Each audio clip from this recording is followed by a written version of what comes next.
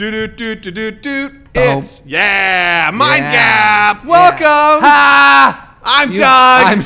I'm Justin. And you're listening to another episode of Mind Gap. Doug has Mario on his shirt, and that's what made him think of the do. You know what? I honestly didn't even realize that's why Really? I did it, but it makes sense. It was just there. You're feeling it by your heart. I'm feeling it in my plums. Yeah, deep down. Deep down in my plums. Oh, guys, welcome back to another week of Mind Gap. We're so happy to have you here. Hey, Doug, guess what? Happy anniversary, buddy! Happy anniversary to you, my baby. 3 years. 3 fucking years. 3 years. We have not missed a week in 3 years. 156 Thursdays for you. Right, just for you, For guys. you.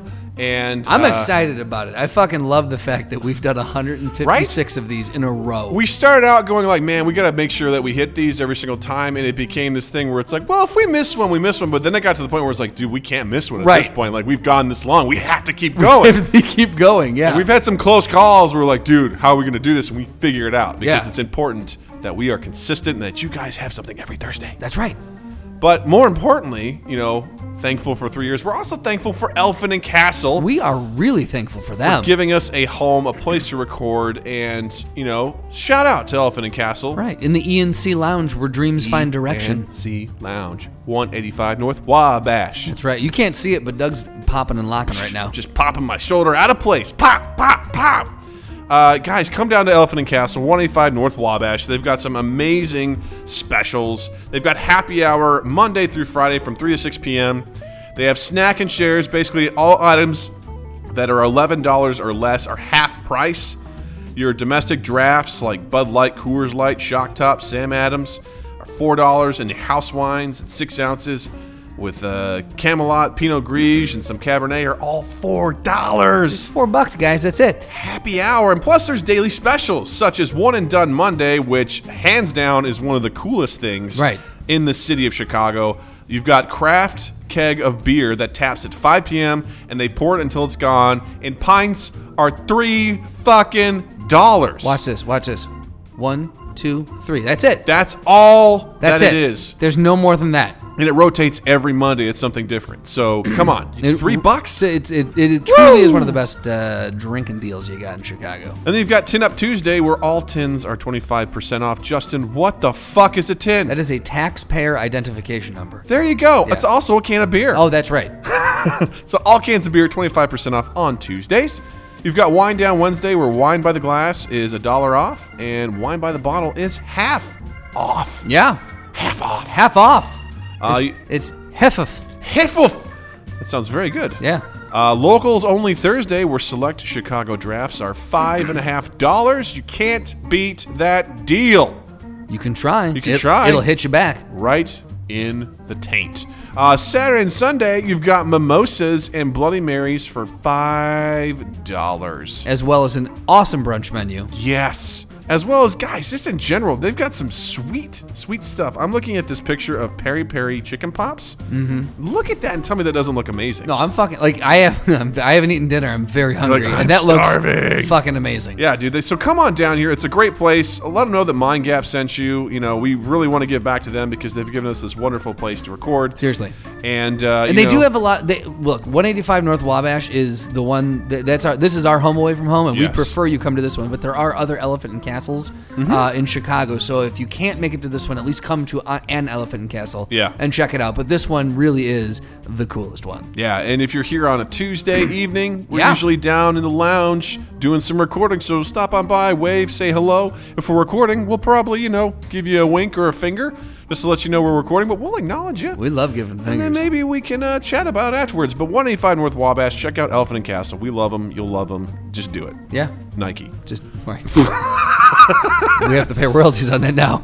Maybe. So, guys, episode 156. 3 years in. Is one for the ages. This is. We have such a special guest, someone we are so excited to have on here. You've heard us refer to this guest many times. He's been a part of several throwdowns. He has, yeah, and he's won them. Or he's de-escalated or them. He has de-escalated them. You've heard you've heard tales of him, This man has worked his way up through the ranks. Yes, and not that at the end of the day, he knows. Right. he knows. He was officer, he was sergeant, and now he's lieutenant. We are so happy to introduce Lieutenant Alex Brock to the podcast for episode 156. So fitting for our 3-year anniversary. Yes. And we talk about so many cool things. We pick his brain on what it's like to be a police officer, what it's like to be a lieutenant, how he feels about the state of things with police officers, common misconceptions. How he feels about the state of Oklahoma. How he feels about the state of Oklahoma. Or how he feels about the state of just kind of being. Exactly. Yeah.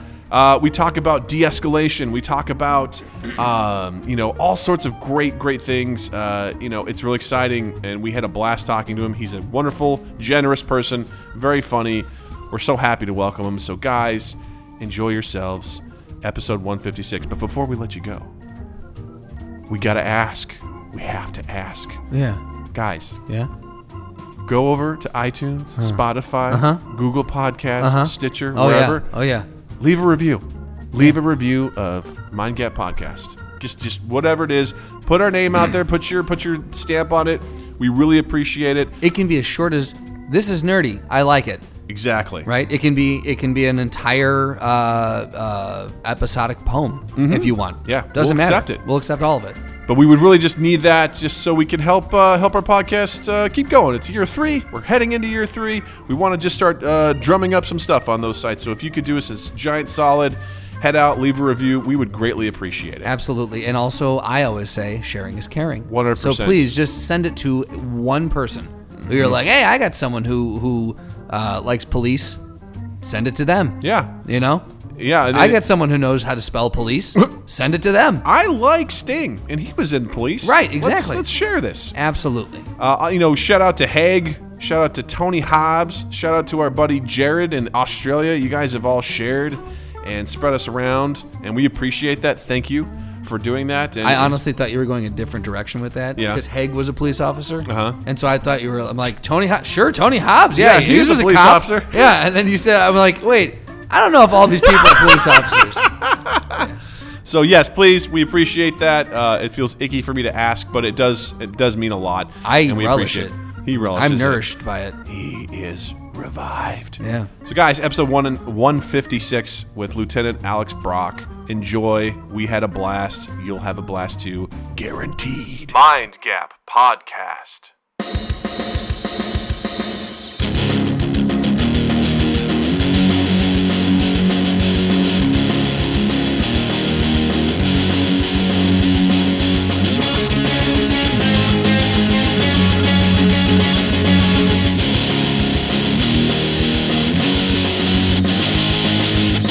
Did you ever have it in health class, like where when I was in health class, I only learned about boy stuff?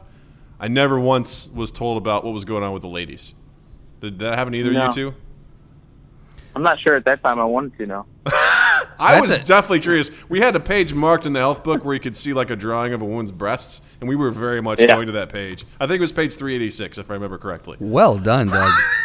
Well, goddamn done, Douglas. Hey, dude, I remember what's important, okay? I don't know if I learned about, we might have I think what it was is we briefly touched on the topic of what happens with the other sex, but I don't think we deep dove into it. Yeah. Yeah. It was like boys were separated from the girls. There was definitely a joint, there was a co-ed portion though. Yeah. For sure. Well, we did co-ed when it was like, when health class was like, these are the bones in the body. But when it came to this is how the vagina and the penis works, it was like, nope, separate rooms. Here's another bone in the body. Yeah. For the longest time, I thought there was a bone in my penis. And I was like, what do you mean it's just blood? What are you talking about? Blood's not that hard. Yeah. Life is full of miracles, I guess, is how we describe it. Miracles and mysteries. That's the title. If I were to teach a health class, it would be called Miracles and Mysteries, Your Body Now. That sounds, dude, put that in the self-help section now. That's perfect. That's absolutely perfect. Alex, I was just having this conversation with my sister the other day, and she was asking if my wife and I had DARE when we were in high school, or in grade school, and I said absolutely. Do you guys have DARE where you're at? And if so, or did you have DARE? Is it still a thing, and have you ever done it? Have you ever taught it? So I had DARE when I was in school, and we do not actually have DARE right now in our schools down here.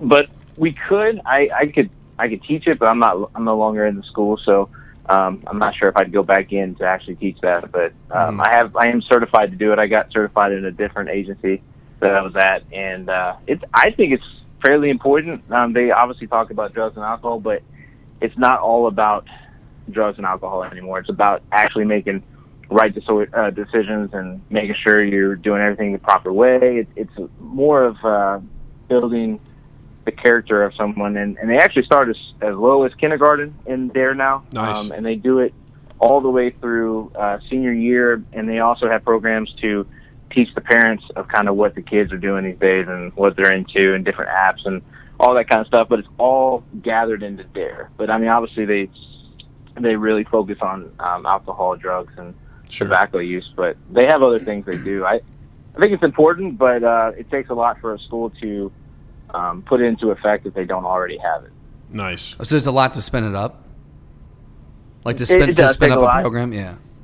Yeah, because, all these schools have curriculums and they have to go by, and kind of DARE kind of screws that up a little bit in a way, but they have their own curriculum that can work into certain things, but it's just whether or not that teacher wants an officer to come in for 50 minutes of their time and teach. But it's a lot to undertake, but it's a good program, but it's hard to get started. Ah, that makes sense. That's cool. So Alex, first of all, I want to officially thank you for, taking the time to be with us, and also thank you for being a fan of the show. It's nice to, that you listen. We always love to meet listeners of our show, and I think to start, really start things off, I think we have probably one of the most important questions is obviously you've been listening to the show for a little while now. How long do you think you've been listening to our show? I think I've been listening since 2016, like early 2016. Holy crap. I got to know your brother very well at the school, and I think he made me get me warmed up to him before he told me about the podcast. So once we were fairly close, he's like, "Hey, my brother's got a podcast. I've been on it." So of course, Sure. I go and I find both of the episodes he's been on, so I can listen to him. And that's kind of what started it. I listened to both Dave's episodes, and then I just kept seeing what you guys were talking about, and if it caught my eye, I'd listen to it. And now I look forward to pretty much every Thursday. So that sounded like a very we were fishing for something, and it really wasn't. The question here ultimately is, since you've been listening since 2016, how has Mind Gap positively affected the crime rates where you are? I'm assuming it's gone down since you've listened to Mind Gap. Oh, I mean, I think it's gotten better because all they do, they sit in their houses and they just listen. At least for an hour and a half a day, it's actually very peaceful in Jackson. Hey guys, I mean, you heard it right here first from Lieutenant Brock. Yes. It is Mind Gap is making the world a better place. We are making communities safer. I agree. We are making communities safer, one listener at a time. Well, thank you for hearing us with that. But yeah, so obviously, you're a lieutenant in the police force down in southern Missouri. What's that like? What's it like being a lieutenant of a police force? Well, at first it's very new to me. I just got promoted last September. But congrats, incidentally. Big congrats. Yeah, I appreciate it, and it's a lot. I have to put together schedules. I got to check all the reports, make sure everybody's doing the right thing at all the right times, and making sure everybody's in policy. And I'm the kind of the middleman between the upper command staff and the rest of the patrol. So, if the captains and the chief have directives they want to put down to the patrol unit, they tell me, and then I let everybody know of who needs to know, and we try to work it that way. I have we're a small department, so I have a lot more say than I think maybe some other lieutenants might, or I might not have as much say as some other lieutenants, but I think it's a happy medium that I can actually go between the higher command all the way down to the lowest patrolman that we have, and be able to talk to all of them whenever I want. And but it's a lot to take care of, because being a sergeant prior to this, I was only supervising, 2-3 people, and now I'm supervising 13 people. Wow. And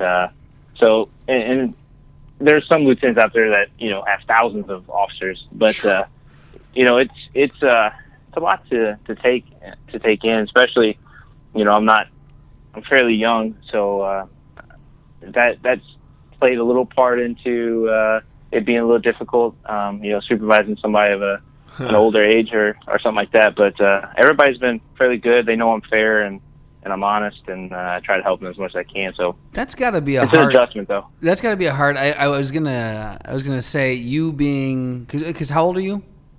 I'm 33. 33, and I'm sure you have some veterans on the staff that are significantly older than that.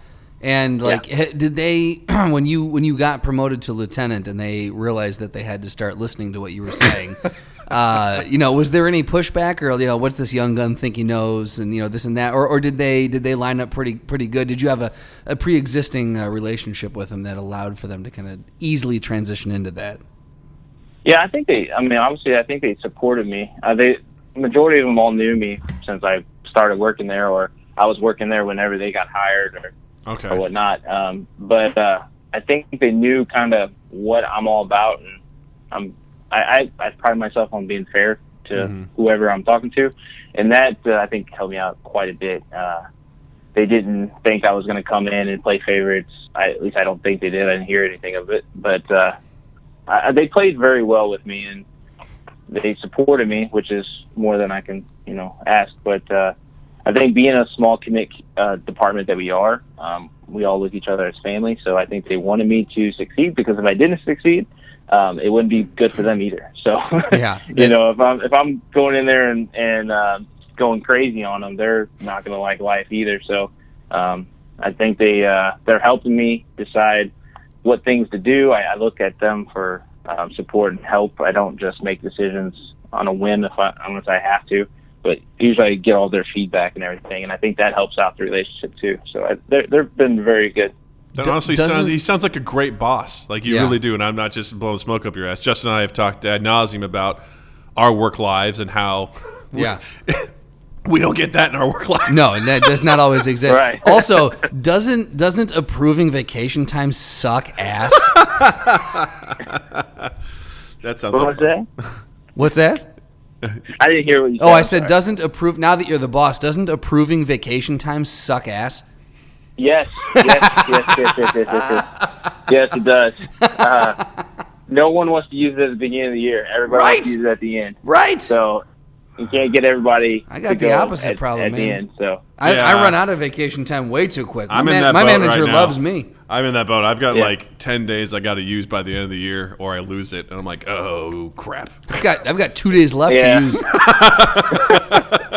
I was like, I realized I haven't really done anything. I've saved it in case my daughter gets sick, because I'm like, well, gotta stay home for that. But I'm like, I can only carry over so much. I gotta use this stuff. So I'm right there with you. So Alex,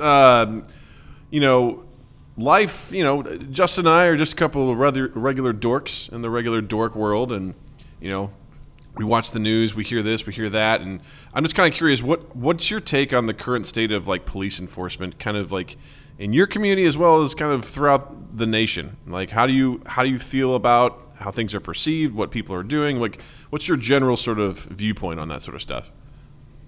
I think I'm a very positive person, so I look at it like I feel it's good for the majority. I mean, obviously, I think there's parts in the world that maybe are in the nation that may not like police officers very much right now, but I don't think it's any different than it was, 50s, 60s, in the 70s, 80s, or whatever. I think it's just more mainstream now, and it's more in social media. Like, people have a voice louder now than they did back then, which is actually a good thing, because they help keep us honest, I think. And sometimes it can be overboard, but I think for the most part, some of their reserves about police officers, unfortunately they have footage and documentation of officers doing bad things and making poor choices, but majority of us are not like that. Majority of us are doing the right thing out there and not getting looked at. The things that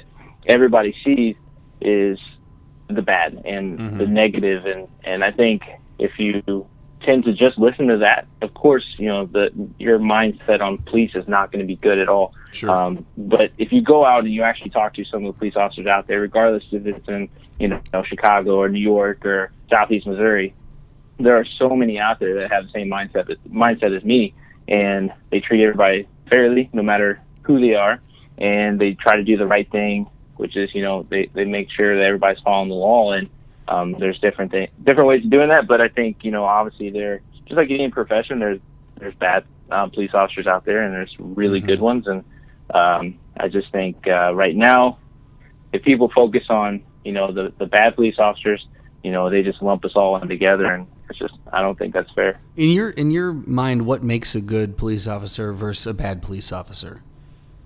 Well, obviously, just ethics and being honest and not trying to cover up a mistake that you make. We're all human, and that's how I try to tell the guys that work under me or work with me. Is like, look, guys, we're out here trying to do our best, and of course, we're going to mess up. Eventually, we're going to do something that's either stupid or not right. Hopefully, not illegal, but sometimes in police departments that occurs. Everybody makes poor choices, but one, obviously, you try to learn from it, but you try your best every single day. And I think the good police officers can do that and separate their own personal beliefs when it comes to the job. Like if you go out and you say go to a domestic or whatever, and you maybe had history of domestic in your family, that you don't let that affect you while you're there trying to do your job. It's just going to make matters worse. So you got to really kind of disconnect all your stuff while you're really working that case. And then, you can always talk to your other officers about, man, that was a really crappy situation and it sucked to be in, but, we handled it the right way, and that's the only way we can handle it. And that's a good police officer that can do that. Plus, obviously a good police officer can de-escalate things when they need to, instead of trying to, sometimes you have to go hands-on, or you got to, use your taser or mace or, in some cases your gun. But in some cases you can actually talk your way into things and get people to do it that way. And there's actually more of that going on in police academies now than there was, 15, even 10 years ago. I think Doug and I had the same thought when you said about not bringing your own personal beliefs and feelings into a situation when you're responding, is that I never considered that. Like for me, it always, I don't have to think that way. So every time I see a news story, every time we see something, we're incited by it or we're elated by it or whatever, that we put so much of our personal feelings into it. It never dawned on me like that. Yeah, you do have to remain, regardless of your political standings, regardless of your personal beliefs, regardless of your whatever beliefs. You've got to go into something in as neutral a position as humanly possible to really effectively execute your job. Yeah, Justin and I both like locked eyes when you said that. We both kind of like acted like we were going to ask the same question. But just to add on to that, I'm like, how do you even go about preparing yourself or training yourself to deal with that? Like, what sort of stuff can you even do to curb that sort of stuff? Well, I mean, they pretty much, get it into you in the academy that you're going to see some pretty bad stuff. You're going to be in bad situations, and you might go into a situation that may hit home with you or your family or whatever. But they really preach that you're there to simply do a job, and you're there to help that situation any way you can that's going to be a positive one. One, so we don't have to go back there. But, fair. But two, to actually resolve it so these things don't occur anymore. And it goes for any crime. Say somebody gets something stolen off their front porch, you try to help them and then teach them or counsel them and say, hey, you may not just want to leave that out anymore. Maybe you want to lock your door. Maybe you want to lock your door of your car or whatever, but you try to educate them, you try to handle it, you try to make them feel a little bit better about the situation, because of course, anything we get really called to is usually a really negative thing for that person. Yeah, they don't call you to the birthday parties, do they? No, well, no, not typically. Those are not normally real officers that go to those. Wait. Talk on that. Hold on a second. Wait. We did have we had like block parties, like neighborhood block parties and things like that, where they would have like cops and stuff come and talk with the kids and take pictures and photo ops and stuff. Who are they? In so many words, who the hell are those people? Yeah, those parties, those are probably real police officers. Not the other ones like, we've got a noise disturbance. Like a bachelorette party? That's not a real cop that's coming to show his ding. Come on, don't tell me you guys don't moonlight. Come on now. Come on. Yeah, no. Brock, we all know that you have the nice tush. We've heard stories. We all know that you know. Yeah, exactly, right. So have you always lived in Missouri in the community that you're currently stationed in? Have you always lived there? No, I moved down. I think it was in 2005. I moved down here and from the St. Louis area. From the St. Louis area. Okay, gotcha. Yeah, so it's always been Missouri. So what drew you? Different. Oh, I'm sorry. Go ahead.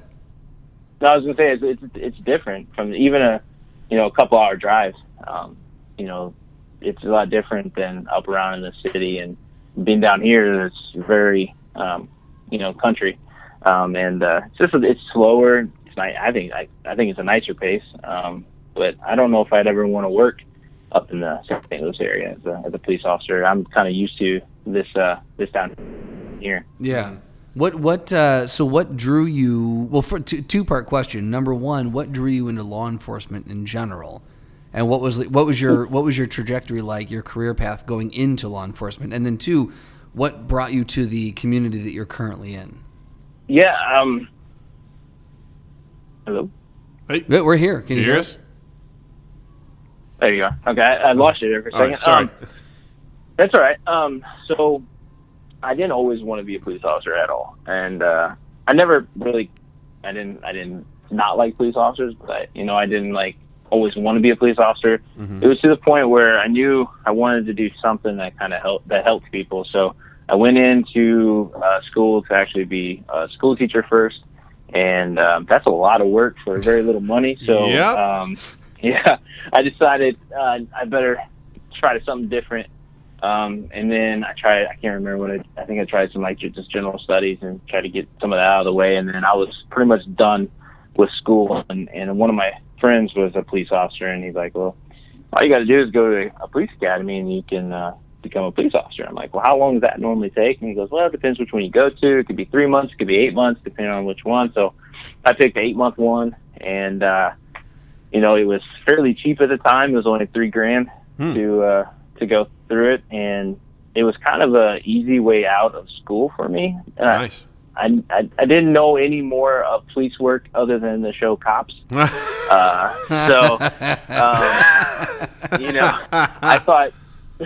thought that type of thing happened all the time. They were constantly going to calls, and they were constantly getting into stuff and running after people and vehicle chases, and that's not right. And that's definitely not the way it is. But so I was like, I'll try it, and I researched it, and I figured, what the heck, I'll go for it. And for some reason, I excelled at it really a lot, and I figured that, hey, I could probably make a good career of this, and I went with it. And so to answer the second part, how did I get down here? My girlfriend at the time, way back then, she was going down here for schooling, so I decided, I'll just go down there for the police academy. Of course, down here we broke up, and I stayed, and that's pretty much it. The place I work mimics my hometown a lot by the size, the community, the way everything works. I mean, it just feels like where I grew up, and I always said if I stay down here, I want to work there, and I just got lucky in order to be able to work there. So it's a good place. It's a good community. It really is. They take care of us. That's awesome. That's really cool. I would like to say one thing to the now ex-girlfriend. You're and I mean this when I say this. You're a fool. Do you understand that you let Lieutenant Brock go? You're a fool. That's right. And that's all I have to say. I'm not going to talk the rest of the episode now. And I'm done. Alex, I've heard from some other podcasts that I listen to and stuff like that, obviously when discussing police officers and stuff like that, people have sort of equated that job with being an impossible task, like something that no average person would be able to do. It's super complex. Like, what are your thoughts on that? I mean, it seems like, you talked about, everyone makes mistakes. When I make a mistake, someone didn't get booked in the right conference room, and oh no, we have to reschedule the training. Oh no, the podcast didn't record. Oh no, the podcast didn't record. When police officers make a mistake, I mean, it could be life or death in some situations, or it could, on the low end, could be injury. It could lead to a lot of things. So, we talked about bias and stuff like that. It seems incredibly difficult. Like, can you give me your thoughts on the sort of the taxing job that is being a police officer?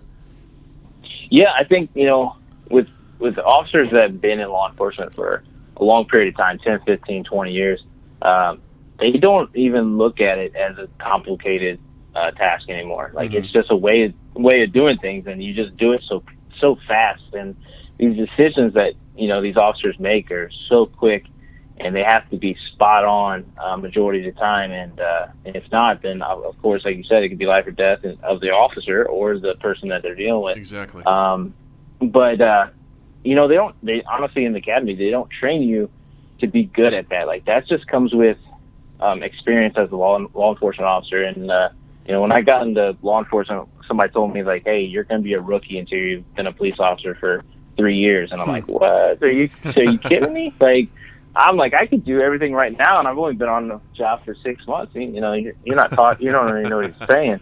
But now I tell the new officers the exact same thing. Like, look, man, you're not going to know everything ever, and you're not going to be a seasoned officer until you've been here for 3 years or been in law enforcement for 3 years. Mm-hmm. It's tough to make those decisions, but nothing really prepares you for it. I think some officers that have experienced a lot in their life are better at this job than maybe somebody that had a easy or I don't want to say sheltered life, but maybe just didn't see all aspects of life. Mm-hmm. The officers that are really, really, the officers that are really, really good, maybe they didn't have a great home life, or maybe, they've just been around the block a few times and they can kind of have street smarts about things. It's not all about books and police work. Like, of course, have a degree and that type of thing will help you in police work, but it won't make you a great police officer by just going to school nonstop for 10 years. It's not gonna help that. Like, you need to be street smart. You need to be able to talk to people and relate to people. And if you can't talk to a stranger, you better not get into police work at all. Cool. I will not join police work. So introverts typically need not apply. Cool. I'm good at training people, but you say, Doug, I watch those cop shows and I watch them go, all right, go out and canvass this area, ask people questions. I'm like, that would suck. Like, hi, can you tell me? Anxiety builds up in my chest. I'm like, no. I mean, Doug can't even stand the people who stand, the people who stand in the corners and like, do you have time for the whales or the ASPCA or the whatever? No. Doug's like, I don't want to talk to you. I don't know how to say no. I want to get from point A to point B. Don't tell me about what you want me to sign up for. I won't do it. That sounds it sounds like terrible. You're a waking nightmare for you. It really does. Yeah. Like, a lot of that. I also don't do very well with conflict, so that also not a good profession for me. No, definitely not. No. Speaking of conflict, you get into more conflict than you ever want to. Yep, I'm good. I get. I've had enough, and it's not been much. Yeah, not only do you get into it, but you gotta settle it, or you gotta help settle it, and it's between two people that are not seeing the same thing, and it's tough. It's tough. So Dave's brought this up a few times when we've talked to him off mic, and I think he might have brought it up on mic too, but off mic he's brought it up a couple times. And that segues really, really perfectly into this. De-escalation, right?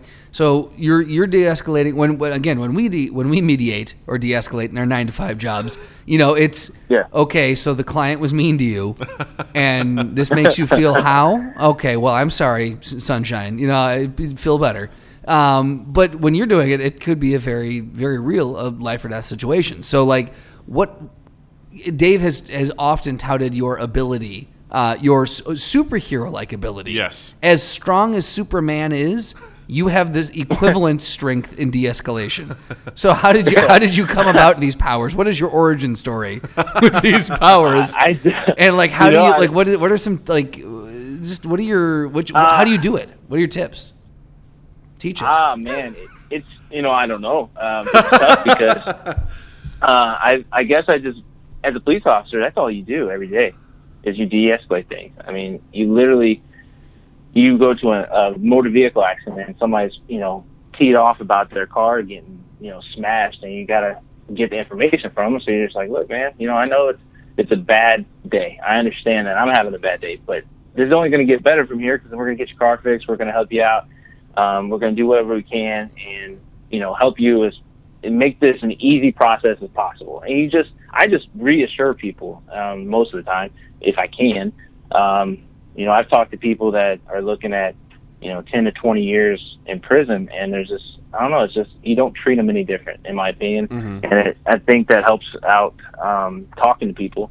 So if I talk to just anybody, like I try to find something to relate to them. So if I want them to do something, I just try to relate to them some way. And maybe, unfortunately, some people, relate to you screaming at them or you just, yelling them to tell them to do something. And they're like, okay, I'll do it. That's the only way some people can get off. Yeah, right? Yeah. And there's other people that, you got to have a calmer tone and you got to talk to them that way. And you just got to judge it. And some people are good at judging it. Some people aren't. And there's no like special trick. Now there is training out there. Mm-hmm. It's called Crisis Intervention Training, CIT. I'm not sure if you ever heard of it, but that's what they're teaching in police academies now across the nation. And it's simply being able to take a person in crisis, regardless if it's a mental health or PTSD or just a bad day, and being able to bring them down from that. And we're getting more people trained in that. I never actually got to go to it.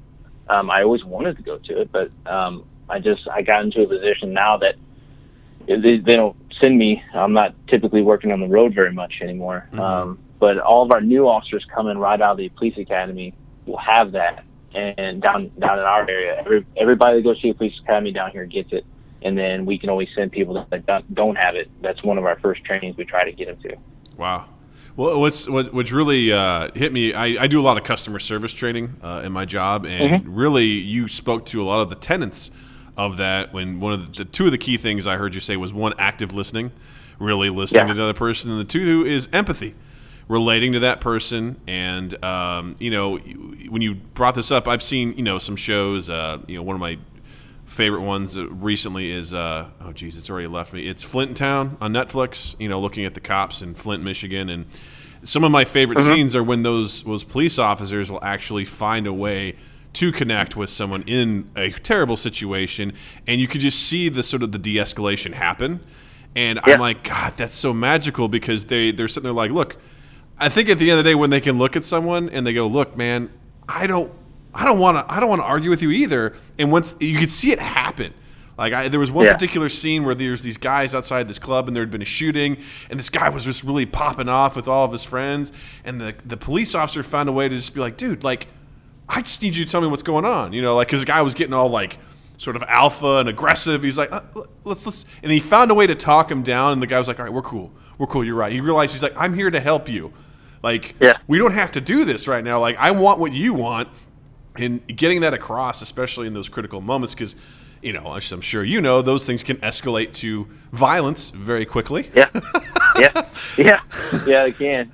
I know my go-to normally is, because 95% of the time we're called to wherever we're going to deal with. There are times that we roll around in our patrol cars and we're like, oh, that's not right. We need to go talk to that person. So, but majority of the time we're called to that area. Mm-hmm. So a lot of times, somebody's like, man, why are you stopping me? Like, there's other people to stop. And I'm like, look, I was called here because, you evidently were doing something. They gave me a description that matches exactly what you're wearing. You're the person I need to talk to right now. And I just need to talk to you, see what's going on. Like, mm-hmm. That's it. Just tell me what's going on. and we'll go from there. And a lot of times they're like, oh, all right. Because I guess, I don't know how many people know this. Me in law enforcement, I'm like, well, that's just common sense. But we have to go to every single call we're called to, regardless of how minute it is or how idiotic it is or whatever. Mm-hmm. If someone calls the police station and requests an officer to go somewhere, an officer needs to go there and talk to that person. And it's important to that person for that officer to come out, regardless of what the situation is. And a lot of people think we can kind of like pick and choose, mm-hmm. but and sometimes we wish we could. But unfortunately we have to go to these calls. We serve the public, and there's officers out there that forget that part. They forget that we serve the community. So mm-hmm. I think once people understand that, then it's one of those things like, okay, well, this officer has to be here. So if I want him to leave, then I need to talk to him. 'Cause he's not going to leave. But most people are pretty good about at least talking to us some way. Now there are 2 to 3% out there that they don't care what we say. They're not going to talk to us. But I mean, everybody's different, and you deal with whatever you have in front of you, and you try to make it better. That actually leads to another good question I have. Which what are some of, you mentioned like, it's a good question you have. Yeah, it's a good question. You're actually going to like pat yourself in the back for your question because it relates to what we were just talking about. Fine. Way to go, Doug. So you talked about something common that people don't understand. What are some other misconceptions about police officers, or kind of like the stuff that they do? Yeah, we cannot typically find blood on a blade of grass.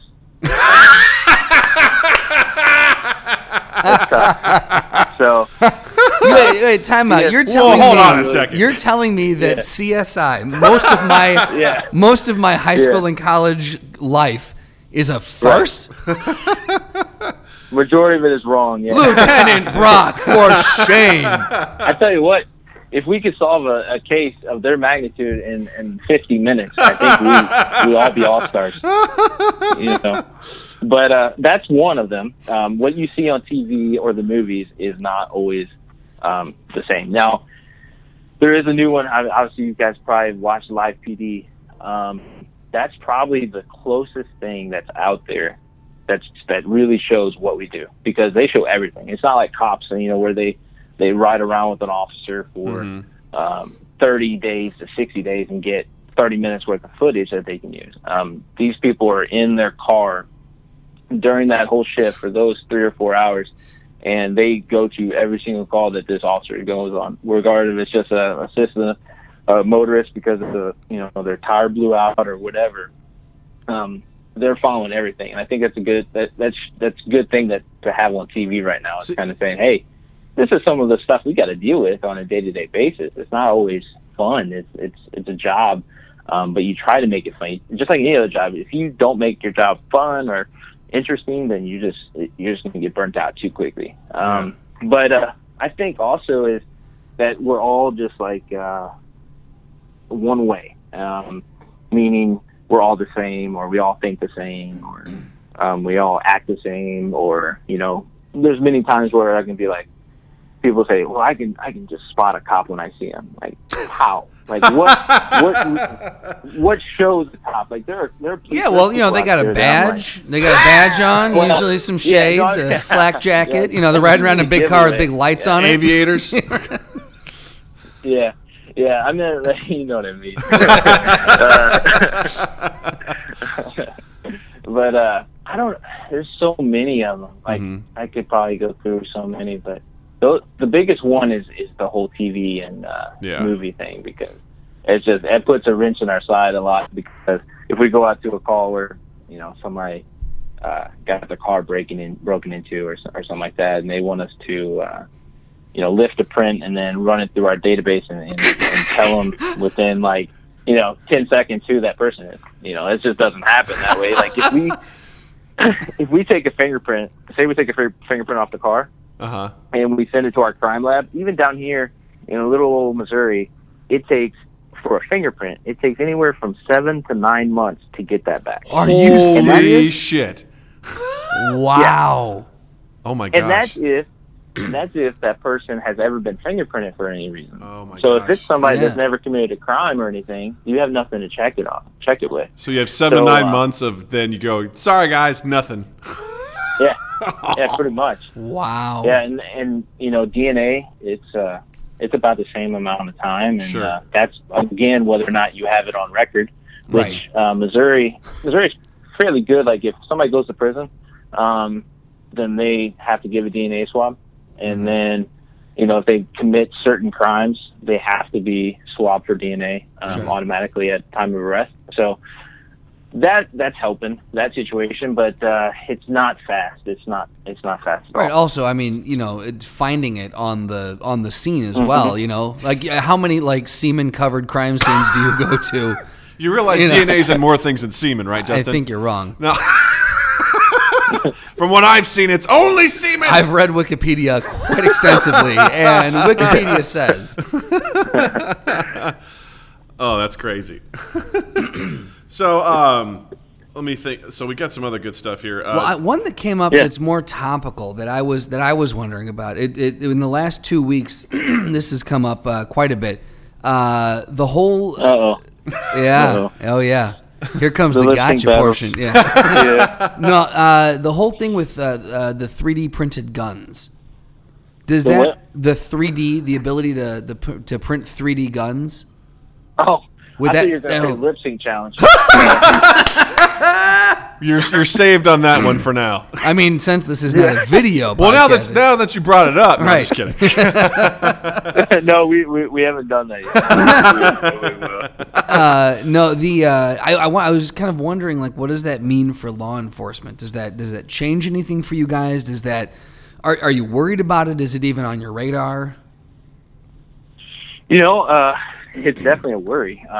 Anybody that can make there's the thing is people have made guns out of anything for a long time. Like it's not anything new. Obviously if they want to use a 3D printer, that's a little different, but there's been homemade guns for, I don't know, decades, maybe even centuries, people making guns on their own. It worries me because, even some of the guns now, or I should say majority of them, have to be bought and you have to, get everything checked out by the FBI. There might be there is a need, I think, for more checks, but 3D printing would take away a lot of that, and it is a worry because I just see kids using that more than anything, and that's not good. I mean, right now I think it was more last summer. We haven't seen too much of this summer, but there was a big thing going where like these kids were carrying BB guns, and these BB guns looked exactly like an actual firearm. Ugh. And That's not good. and the problem is we can't, at a split second, you can't, there's no person that I know of, at least, that can distinguish between a BB gun and a real gun in a matter of seconds of pulling it out of someone's waistband. And being able to react to that properly that's a losing battle, because if you don't engage and protect yourself, then you could also possibly get shot. But if you engage, shoot that person, and it happens to them just being a BB gun, then it hits, mainstream media about an officer killing somebody with a BB gun. So it's a lose-lose in that situation. And I think, these 3D guns, if kids are running around with that and it looks like a toy, anybody can get shot by a kid, teenager, or an adult, and just think it was like a play gun. And right. I don't know. I just don't like any of that type of thing. I'd rather, anybody I talk to not have a weapon. But I usually in this area there are quite a bit of people that carry weapons on them concealed, but majority of them are not wishing to do me any harm. They're wanting it for their self-protection, and I can understand that in some ways, and I think it's their right to do it.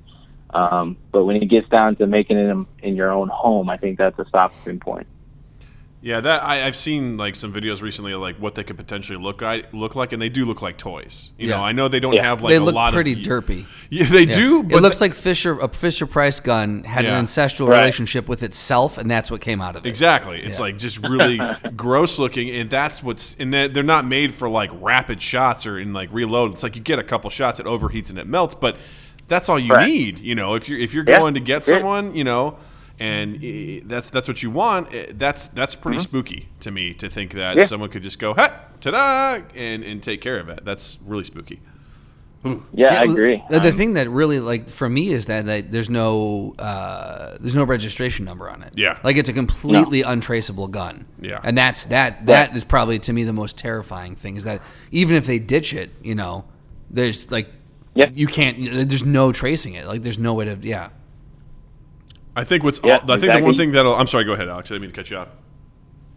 No, I was just saying, like, you know, if all the guns out there have serial numbers and you can at least trace it back to who bought it first, and go from there. Like, okay, well, you know, he went to a gun show or he, you know, sold it to Joe Schmo, and then now you got to go talk to him and see who he sold it to. And but you have a starting point at least, and then but with that, you have no clue who made that or who had it or whatnot. You could always lift a print off it and then send that to the lab and then analyze it. Yeah. And within a matter of at least 20 minutes before the first commercial break, you got that print back.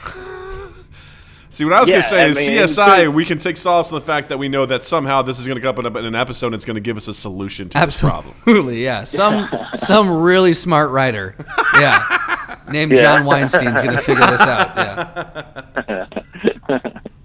I bet there will be a show out there that does a skit or something on 3D guns. You know, I bet one of these cop shows out there probably do that. And you guys just have to make sure you take copious notes. All right, record it and be Yeah. like, all right, guys, new training. Right. Let's watch NCIS New Orleans or whatever. You know, I think I've been doing stuff wrong because I've been watching and taking notes from Reno 911. So I'm not sure. Far superior show, I might add. Far superior, I believe, for tactics and things.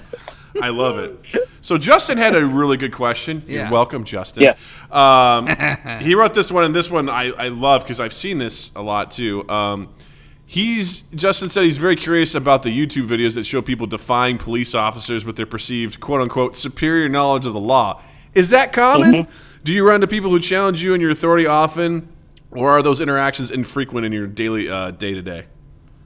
No, not a lot, honestly. I mean, we've run into a few, but in Missouri, you know, it's unlawful to disobey a lawful order. So if an officer is simply trying to ID you and you know, and we have reason to do that, and they put up a front or, you know, the whole I know my rights type thing, usually that doesn't end well for them.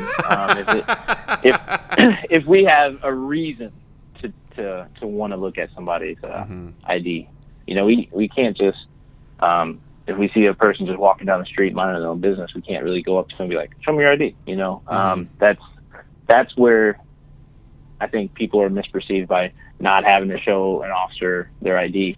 Obviously, every state's different, but you know, Missouri, if we have a reason to be there and a reason to ID somebody, then they must, show that. And that's kind of where I think that's where the defiancy starts. Like that's when people are, you know, they automatically start with that, and then it goes downhill, completely downhill. Yeah. And then we just haven't seen it very much down here. Everybody's fairly good, and a lot of people, you know, if they're out there with their cell phones or whatever recording it, it doesn't matter how nice that police officer is or how bad that police officer is or how good it's a losing battle. That person is going to be defiant regardless. And if you arrest them, that just helps their cause even more. But we have to do it. We have to do these things to keep some type of order.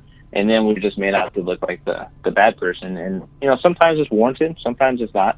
But luckily I haven't seen it too much down here. It's good. How do you and your officers, you know, I don't know how often the people whipping out their phones thing kind of happen, but how do you guys respond in those sort of situations? if somebody wants to record me, that's fine. I'm already recording them with our body cam. Fair enough. It's fair, I guess. They can record me just as easy as I can record them. It doesn't bother me at all. I love having body cams on police officers, in my opinion. And I know there's officers out there that hate it. They despise it. But I've seen as a sergeant and a lieutenant help the police officer more than hurt the police officer. Obviously, there's times where it does hurt a police officer if they do something stupid, and they deserve to be caught. But there's a lot of things going on that I've seen personally, that somebody comes in and wants to make a complaint on an officer about how they were treated or how that interaction went. And some of it's true, but some of it's not true. And by us having the body cam footage, we get a first-hand account of exactly what occurred.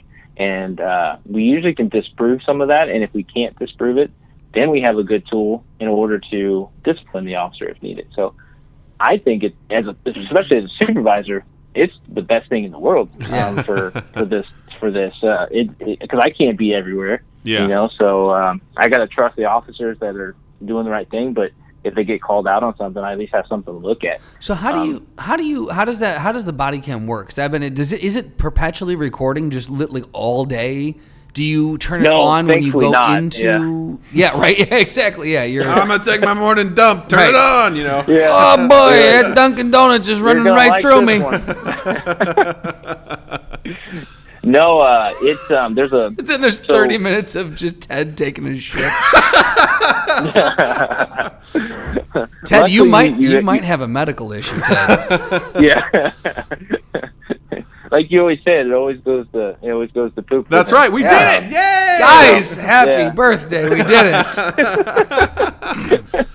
But luckily, there's a button on the camera. At least the one we have. There's so many different companies that are pushing body cams out, and I don't know how they all work. But the one that we use, it has like a little hard drive that goes in your pocket. A wire that plugs into that goes into a camera lens, and it clips onto your vest or your shirt or whatever you have on. And then there's a button on the side. There's two buttons. There's a switch for audio, and there's a button that you got to hold down actually for about 3 seconds. It vibrates and it's on, and then it vibrates every 10 seconds to kind of say, hey, you're still recording. And then when you want to turn it off, you got to hold it down for 5 seconds, and then it vibrates, fairly longer than what it did in the first place, and it tells you, hey, you're turned off now. So the only weird thing is like you wear it so much, then all of a sudden you feel like your chest is vibrating. It's not. It's just like it's a weird feeling. You're like, oh my gosh. I get that with my cell phone all the time. You're like, I just sang that song in my car. Was I recording? Oh no! Your stomach drops. So here's my number. Call me, maybe. Yeah, exactly. You're like, oh no! I'm never gonna live that shit down. Yeah, exactly. Because I'm telling you, if a police officer gets a hold of that, you never. I promise you, it's terrible.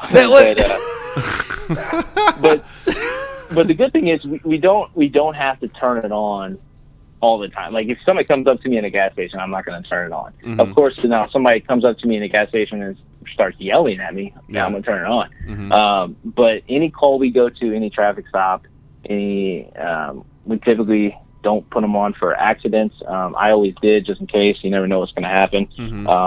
But it has a fairly long battery life. We have extra batteries, obviously, and it records quite a long time. So you're never in an 8 to 10, 12-hour period. You're not going to run out of space. So we just download them every day. That's really cool. And then do you guys? Is there like a how? And feel free to say no to answering this too. But is there like a length of time that you keep those stored on some server or something, or do they live just kind of forever?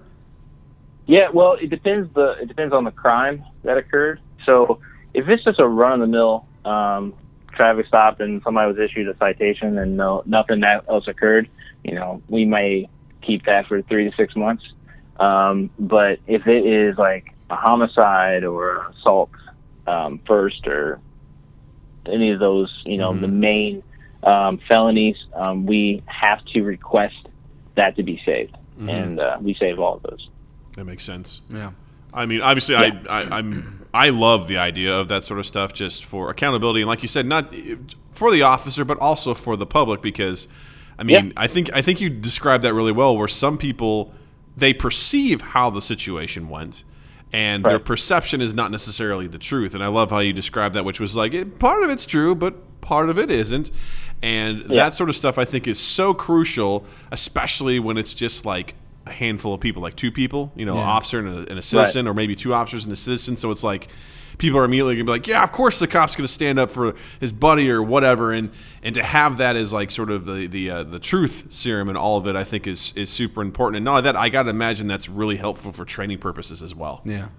Oh, yeah, it is. I mean, especially like, so we have to do a video review every quarter. And I think probably a lot of police departments do this, but we, I have to look at least one body cam of every officer and one car cam of every officer, at least once every 3 months, so every quarter. And I just randomly pick them, and then you watch them, I critique them, and if they're doing something good, that's awesome. If they do something bad, I can bring them in and show them, like, hey, this is what you did. You may not have seen this.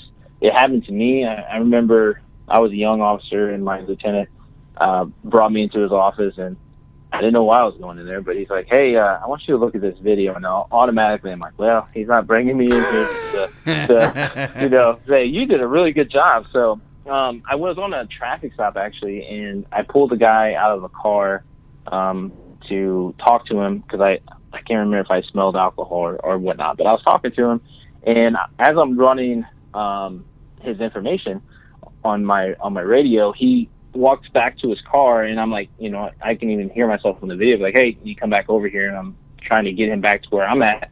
And he does, and I think everything's good. I, issue him a citation. He gets on his way and leaves. Well, at some point that I didn't see it, when I was there, but in the video, it clear as day. You can see him take something out of his, right pocket and throw it back into his car. So, to this day, I don't know what it was. It was, it could have been drugs. It could have been anything, and I have no idea. So, but it was a big eye opener for me that, hey, you need to pay a little more attention to the people you're dealing with, regardless of who they are or what. You just need to be in the moment and pay attention. That gives me another good question. Because another reason why I'd be a terrible cop is I always want to give people the benefit of the doubt. And I feel like there's a lot, when I watch some of these shows, these police officers are able to tell real quick who's full of shit and who's not. And I feel like I'm like, well, you don't want to judge someone. I mean, maybe, how do you dig through that? How do you kind of find the truth and all that? It is tough. I mean, it really is. I mean, it's an art almost. I mean, I've been wrong. I've been right. I've been wrong about people. I've been, either one way or I looked at them and said, oh, man, this person's going to give me 9 kinds of hell. And then all of a sudden they're just fine, and then other times I'm thinking, oh, this person's going to be great, easy. I can go over there, talk to him for like 2 seconds, and I'm out. And it turns in, goes downhill quick. So it's one of those where it all is about it's more less what they say and more how they act. So, it's if somebody doesn't have anything to hide, they're not going to be, shaken. They're not going to be fidgety. They're not going to be looking away from you. They're going to be looking at you in the eye. They're going to be standing still. They're going to be engaged in it. They're not going to be wanting to look like they're wanting to leave or run or looking for ways out, or maybe they're blading their stance like they're getting ready to fight. You need to pick up on that. There's so many different I can't think of the word, I guess, body mechanics or nonverbal communication, like tells. Nonverbal communication. Yeah, that's a better way of saying it. You have to pay attention to that. Somebody could be saying you're the greatest police officer in the world, and they're squaring up to just rock your world, and you just got to pick up on that. And there's so many training videos out there where, unfortunately, that police officer did not pick up on that, and you see the aftermath of it, and it really makes you remember those incidences, and you pay attention. Yeah, that's tough. To to flip and to lighten it up a little bit, my dad for 30 something odd years was a firefighter, and he had some of the best prank stories that I've ever heard in my life, because it's a little brother sisterhood, in with your other fellow firefighters, or in your case your other officers, and I'm sure that you guys have pulled some amazing pranks on each other, similar to the body cam was recording me singing a song, and now we're going to make that very public. Is there anything that stands out to you that you feel comfortable telling us about, prank wise, that either you had pulled on you or that you were a part of pulling on someone else? Because I know it's there.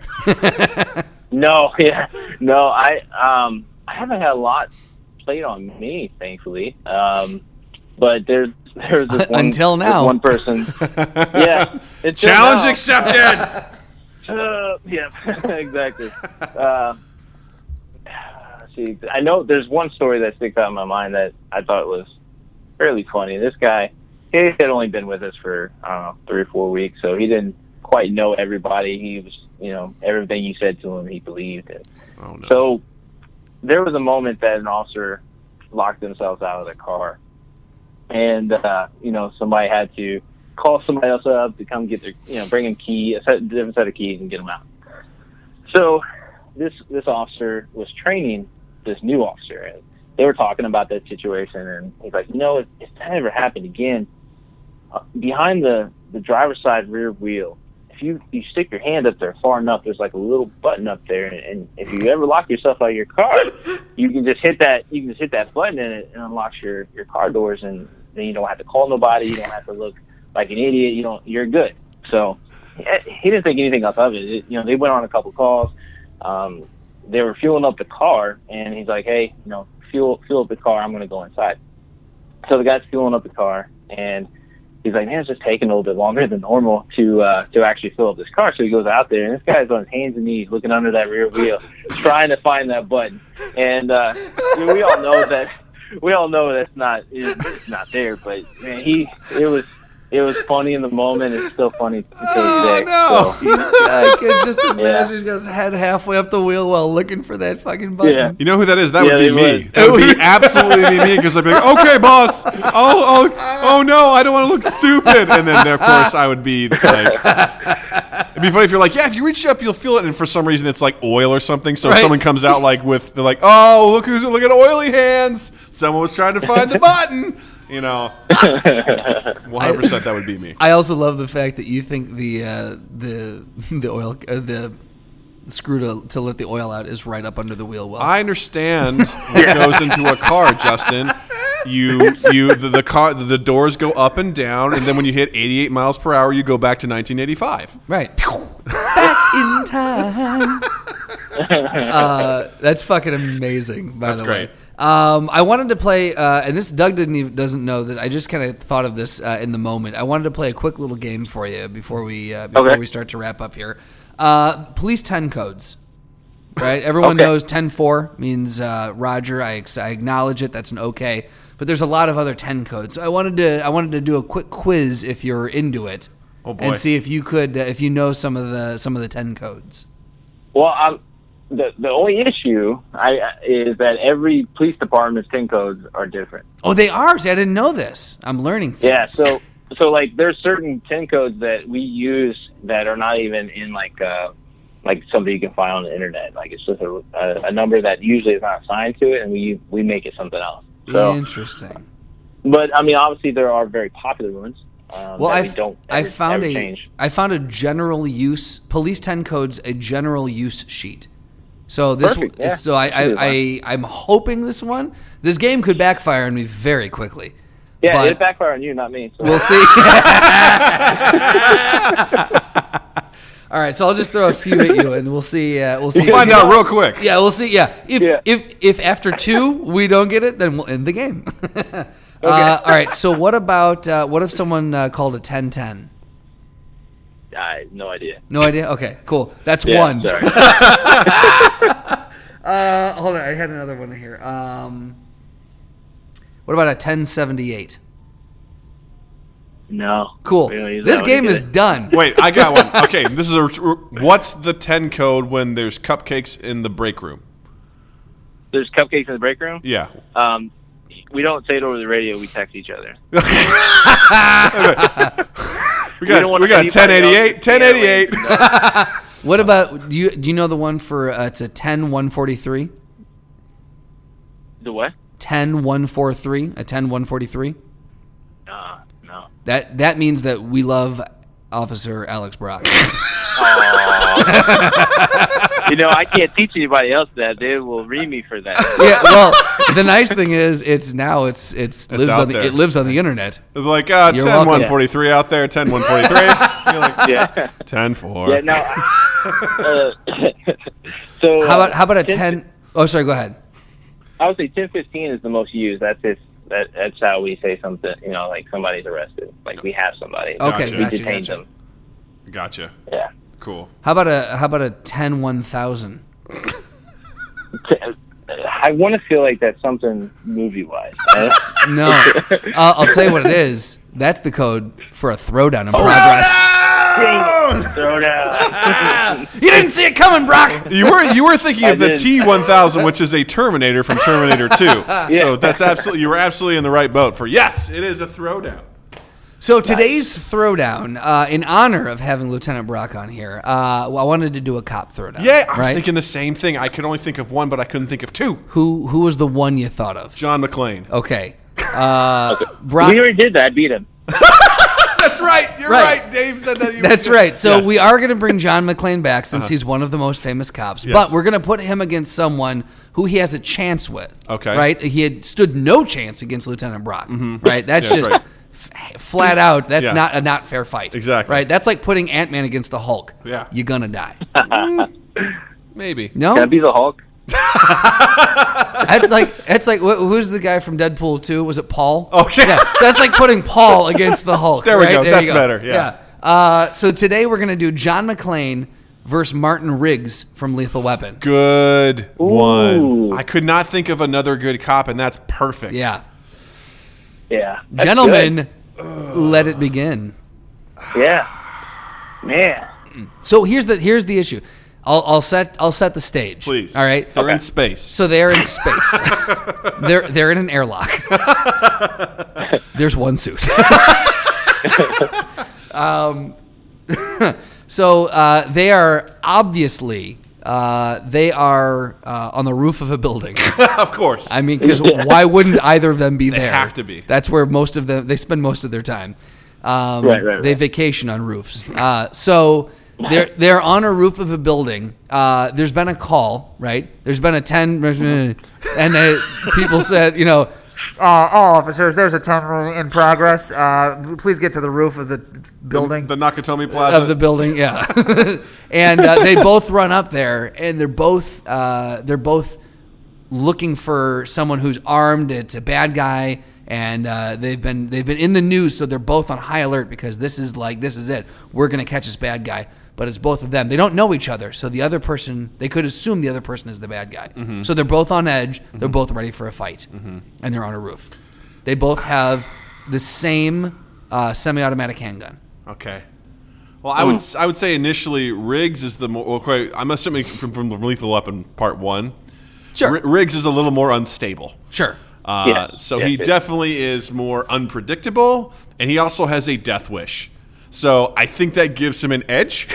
Yes, but in the past, you have argued that could also be a hindrance. But in his sake, because, he's crazy, like it works out for him in that movie. You know what I mean? Yes, it does in the movie, yes. Yeah. And I feel like John McClane is a lot more like... Wrong place, wrong time. Yeah, exactly. Yeah. And he seems like more of a cop than Riggs does. Yeah.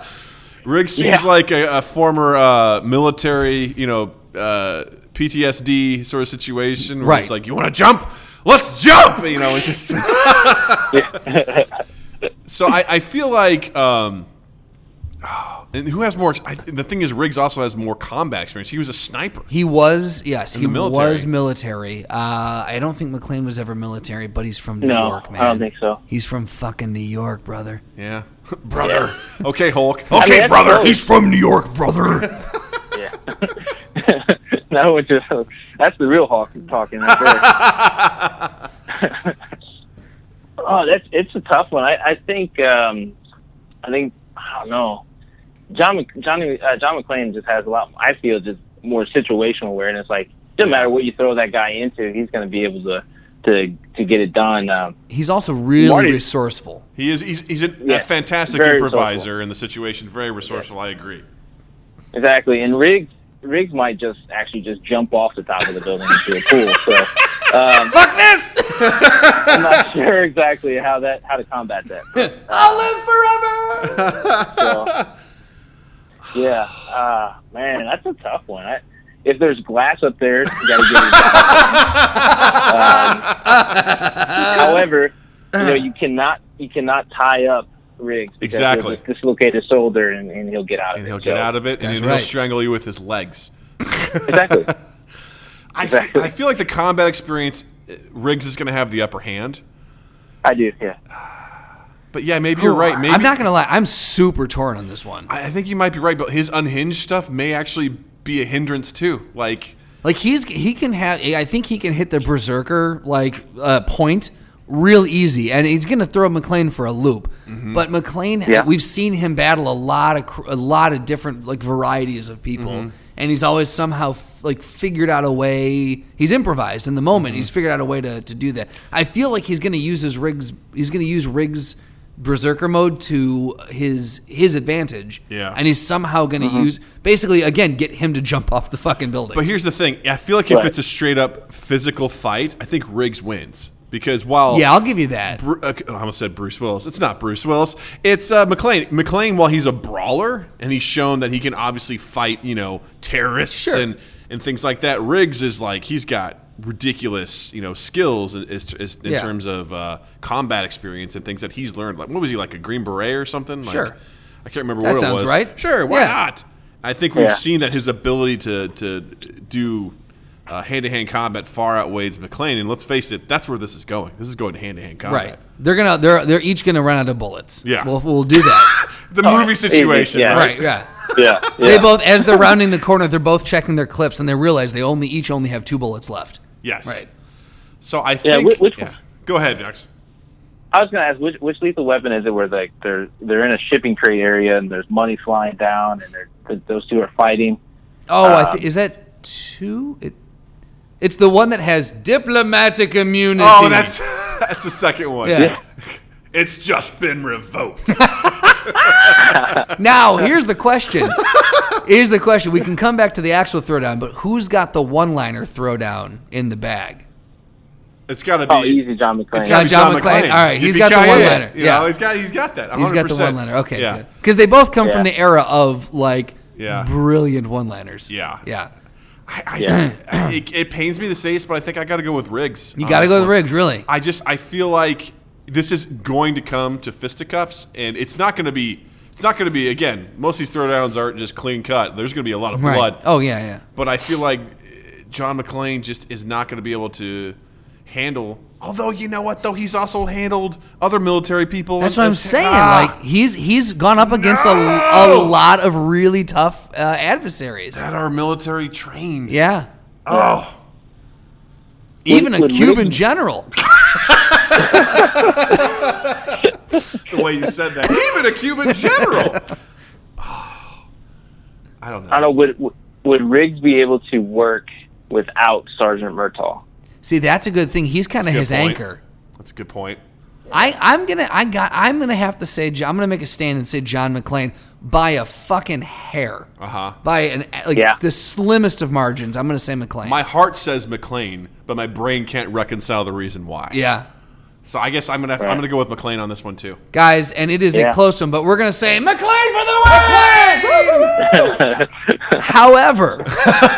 please, listeners, correct us because this one I feel like you could get some really good arguments both ways. I feel like we're missing some very fine details here, right. So please weigh in on this one. I'm going to call on Milos. I'm going to call on Mills to come back, and because he is a huge Lethal Weapon fan. Nice. I'm going to call on him to bring in the argument for Murtaugh or for Riggs. For Riggs. Yeah. Awesome. Very cool. Anyway. Yeah, if it was Murtaugh, then it'd be easy, John McClane. Right, because we all know Murtaugh's too old for this shit. Exactly. That's so cool. Well, Alex, thank you so much for taking the time to chat with us. Anytime. This is very fascinating stuff, and we appreciate your time and your candor in all this. This has been really great. So, as we wrap anything up, is there anything you'd like to promote? Is there anything you'd recommend, movie-wise? Anything like that?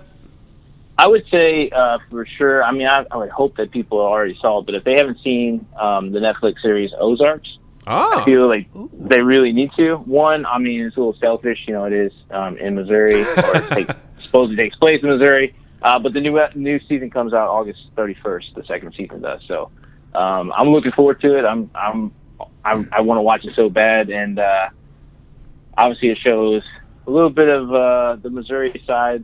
Unfortunately, some of the bad. The we gonna get you side. Yeah, fairly accurate. But I honestly also I'm a huge and Dave knows this. Like, I love the game Fortnite, so that's all I play.